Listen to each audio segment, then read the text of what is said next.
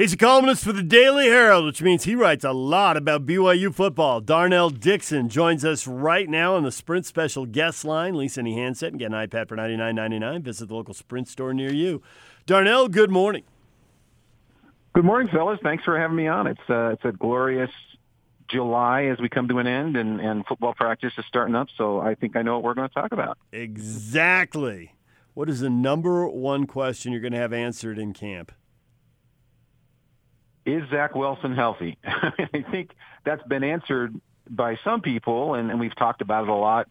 And the answer we've gotten is, yeah, he's on his way. But until we see him out there in his practice uniform, throwing the ball and running around with the green jersey on so he doesn't get hit, we'll be skeptical like we usually are. But that's probably the number one question because he was so dynamic, especially at the end of last year. I think that's why BYU fans are optimistic this year, is they feel like they've got a quarterback that can make some special things happen. How much pressure do you think is on Kalani this season? I think there's enough. I mean, the thing about being a college football coach is that you're only as good as your last win, and I think he made some strong moves last year in getting in a new offensive staff, and he made some good offseason moves, brought in some good players, and trying to increase the amount of depth they have on the team. So he's made some good moves, but the only thing that matters is how you finish the season with wins and losses. I mean, it's one thing to say, hey, look at what the tough schedule they played, and look at how close they played USC or Washington or Utah or whoever. But unless you get victories, then the pressure increases, and they have not renewed his contract yet. So I would think that Kalani feels it, but I think it's par for the course with pretty much any college football coach out there. Do you think that's a smart move? Because when you don't renew a coach and you make them earn it, and some people like that, but, the coach will think, well, I'm on pretty thin ice here, so then they are a little more aggressive looking for jobs. Now they have to win for that to pay off, but that is the risk of playing it that way. What do you think? Yeah, I think that they should extend him, if only to show that confidence and help them in their recruiting efforts. BYU always does things a little bit differently when it comes to contracts. They never even gave Lavelle Edwards an extended contract until the very end. So I think they feel like they can do however they want to do it. And it's interesting that Tom Homo has not made that offer to Kalani to extend. But if he does have a great season and earns it, then we'll be talking about something else. But, yeah, it's an interesting subject that people kind of wonder why that hasn't happened yet. What do we make of these transfer running backs combined with the holdovers as far as the running game goes? Well, we haven't seen any of them other than clips, and, everybody looks great in their highlight videos. So I think that Tyson Williams is a little faster, and Emmanuel is more of maybe a fullback type that can get tough yards up the middle and catch the ball out of the backfield, do some blocking. I think Lupina Katoa has shown his ability to be an every down kind of guy as long as he's healthy. And as we saw last year, they needed to have 4 or 5 running backs because of injuries, and so they probably want to rotate through all these guys. But we want to get a look at them during practice, and that 15 or 20 minutes that we get a couple of times a week is going to have to suffice until that first game, until we can see. But anybody with experience in college football that comes to your program is a big plus because they've been through all of this summer camp and competition for positions and all the things that take place. So I think that's one of those areas that people like to talk about. They've increased their depth and the talent level, and that's a place where in the kind of offense that Jeff Grimes wants to run, he wants to be able to establish that run. And if these guys are as advertised, then they're going to have the opportunity to do that.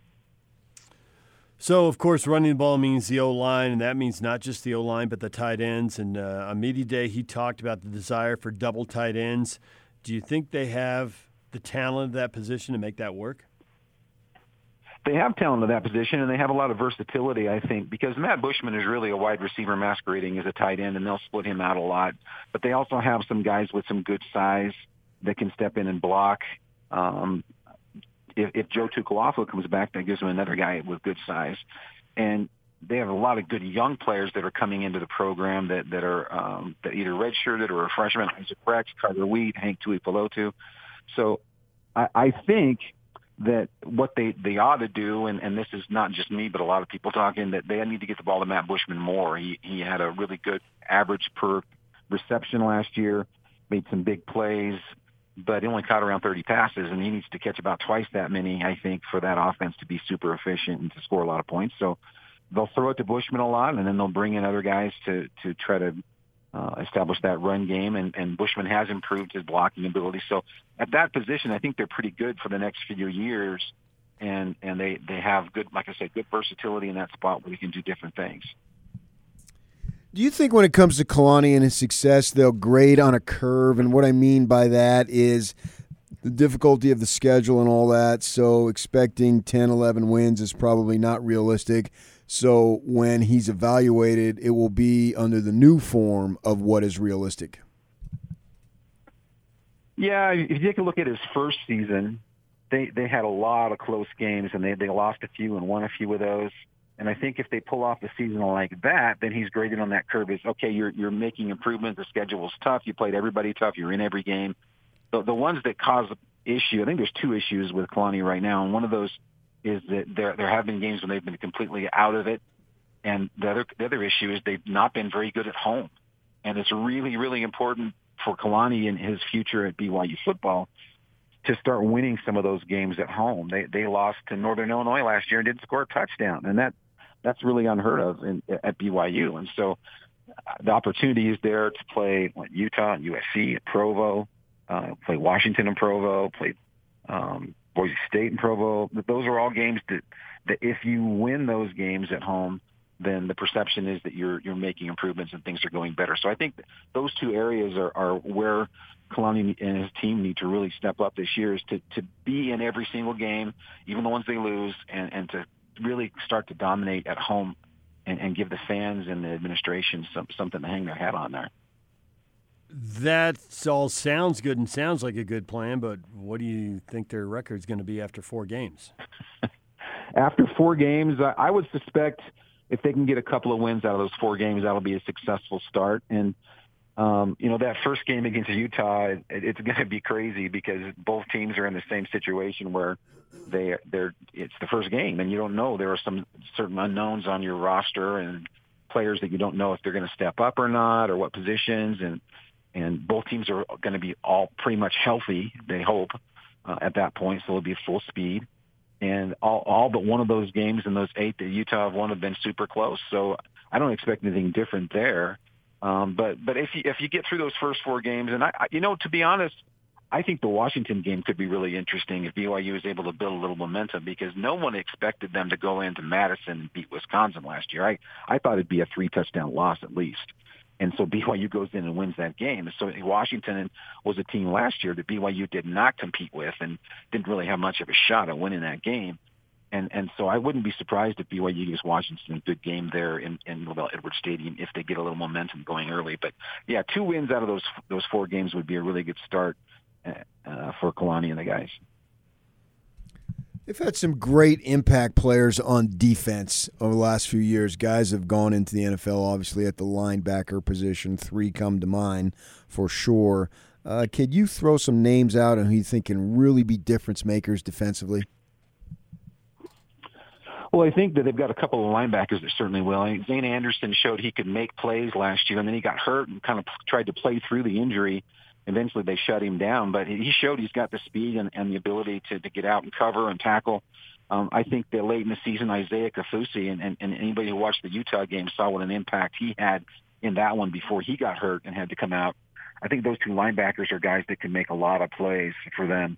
And then Dayan Gunwalaku is an interesting pick in the secondary because he may play safety, he may play corner, depending on how some things break during fall camp. He's that talented, and I think he's got NFL ability as a safety if he gets that opportunity. So those are 3 guys. The defensive line has some good players. I'm not sure who they're going to have that's going to dominate.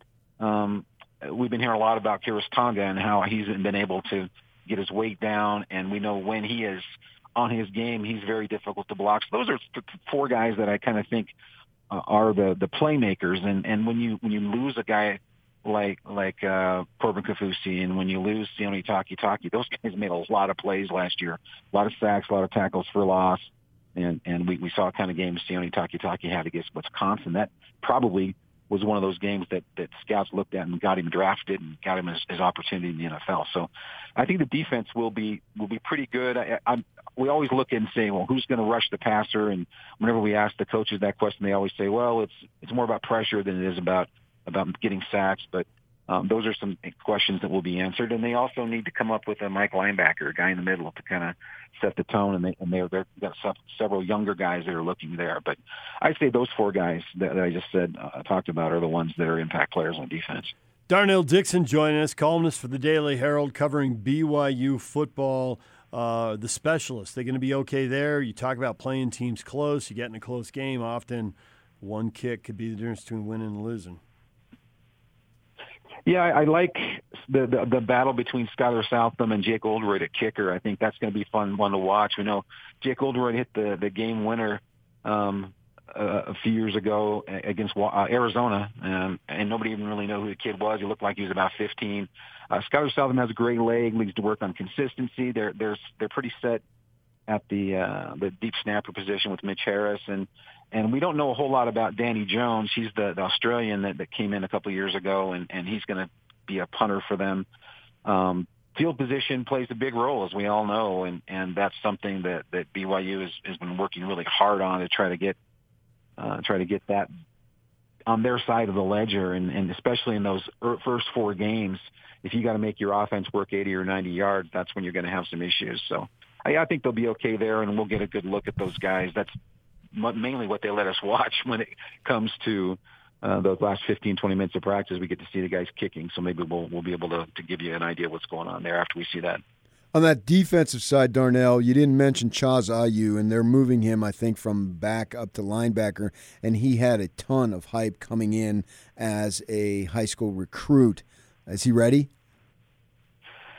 I think he's ready, and I think the biggest question for BYU right now is where do they put him? And you know, the big coaches thing they like to say is get the best 11 on the field, and if Chaz is one of those guys, you got to find a spot for him. He can play some linebacker for you. He's played safety before, and he's an impact player. And you know, when you talk about your defensive players, it's one thing to be in the right place at the right time. It's another thing to make a play. And certain guys have a knack for that. And I think Chaz does have a knack for making a play, for causing a fumble, tipping a ball, you know, getting a tackle for loss, tipping the ball to a teammate, whatever it happens to be. And those kind of guys need to be on the field so you can get those quick change plays and get those turnovers, which, you know, if we're talking about the Utah game, Utah always seems to get that pick six that gives them momentum and really stops what BYU's doing. And BYU has not been able to do that against Utah. So the more guys you can get on the field that can make those kind of plays, the better off you're going to be. So, yeah, Chaz is going to have an impact for sure this year, I think. Darnell Dickson joining us, BYU football columnist for the Daily Herald. When you look at the big games and the priority games, obviously Utah's a huge game. Boise State and Utah State, they play them every year, but the Pac-12 schools, you know, that carries a lot. Can you value some of these games more than others, or not really? They're all one, and it's just going to add up to 6 or 7 or 8 wins or whatever. Well, the coaches and players will tell you that they all count the same, but we all know they don't. and I think that a win against Utah, regardless of how the rest of the season goes, would go a long way in the BYU's fans' perception of the program. It's been a while since they've won, and everyone knows that, and they've had some close games and opportunities to win, and they haven't done it. I think you have to value your home games a lot, and I mentioned that before, but getting USC at Little Edwards Stadium is a really big one, too. Getting Washington to come there on back-to-back weeks, that could be a really, really big couple of weekends for BYU football if they could pull off some wins there. So, like I say, I think the home win's got to be a high priority. And you have to value each win, but everyone knows the one that they got to get, and the one they really want to get is that Utah game, and kind of stop that perception that they can't keep up. With the mission situation and red shirts and gray shirts and all that stuff, particularly at BYU, it takes a little time for a coach to make an imprint on a program, or a staff for that matter. And now we're at that position where Kalani now, most of his guys, if not all of them, should be his guys, and guys coming back from missions and then having time to get their bodies in shape. Going forward now, particularly as he's made changes on the offensive staff and gotten coaches in who he's wanted, is from this time forward, do you think it's now much more fair evaluation of the performance that he's doing as opposed to when he first started? Oh, for sure. And I think that happens with just about any new coach. As he comes in, he gets his guys in, the other guys move on. If you have success with the other guys, then you have to make sure that you can bring in your own players, your own kind of your OKGs, our kind of guys that can make a difference. It was interesting. I was looking at the roster the other day. I think I counted somewhere around 60 freshmen or redshirt freshmen on this roster, and that's just unbelievable that they've had. But you can see that there's a plan there. They wanted to get guys bigger and stronger, and the new redshirt rule in the NCAA where you could play in 4 games and still keep your redshirt year, that's made a big difference. And I think that Kalani and his staff are building the program that way so they have guys that are seasoned and ready to go. And you definitely look at this roster. And with BYU, it's a little tougher because there's of the missions, as you said, and things like that. But he is getting guys in place that he recruited and his staff recruited. And he'll tell you, too, if I can't win with these guys, there's no excuses. And it's the guys I've built, the team I've built, and the schedule that we've built, and the assistant coaches and new offensive staff. I think Jeff Grimes is going to be a lot more comfortable calling plays this year because he's more comfortable with the talent. And they're going to execute for him better. I think last year that Grimes had some games where he looked really, really good. The Wisconsin game plan was terrific. The first half, almost 3/4 of the Utah game plan was amazing. But then there were times when he made some calls where I wasn't sure what he was up to. And neither was Kalani, because Kalani has challenged the offensive staff even in the media and said, we want you guys to be more aggressive. I'm open to anything. Let me know what you got, and let's be aggressive. So all those things play into it, and I think that there's enough talent on this team where they can have success this year. Are they going to get to 10 wins? That would be amazing if they could, but I think more realistically you're looking at probably 7 or 8 and maybe breaking 9 if they can pull off a few upsets. Darnell, we appreciate a few minutes, and we'll talk to you again later this season. Thanks for coming on with us. All right, fellas, stay out of trouble.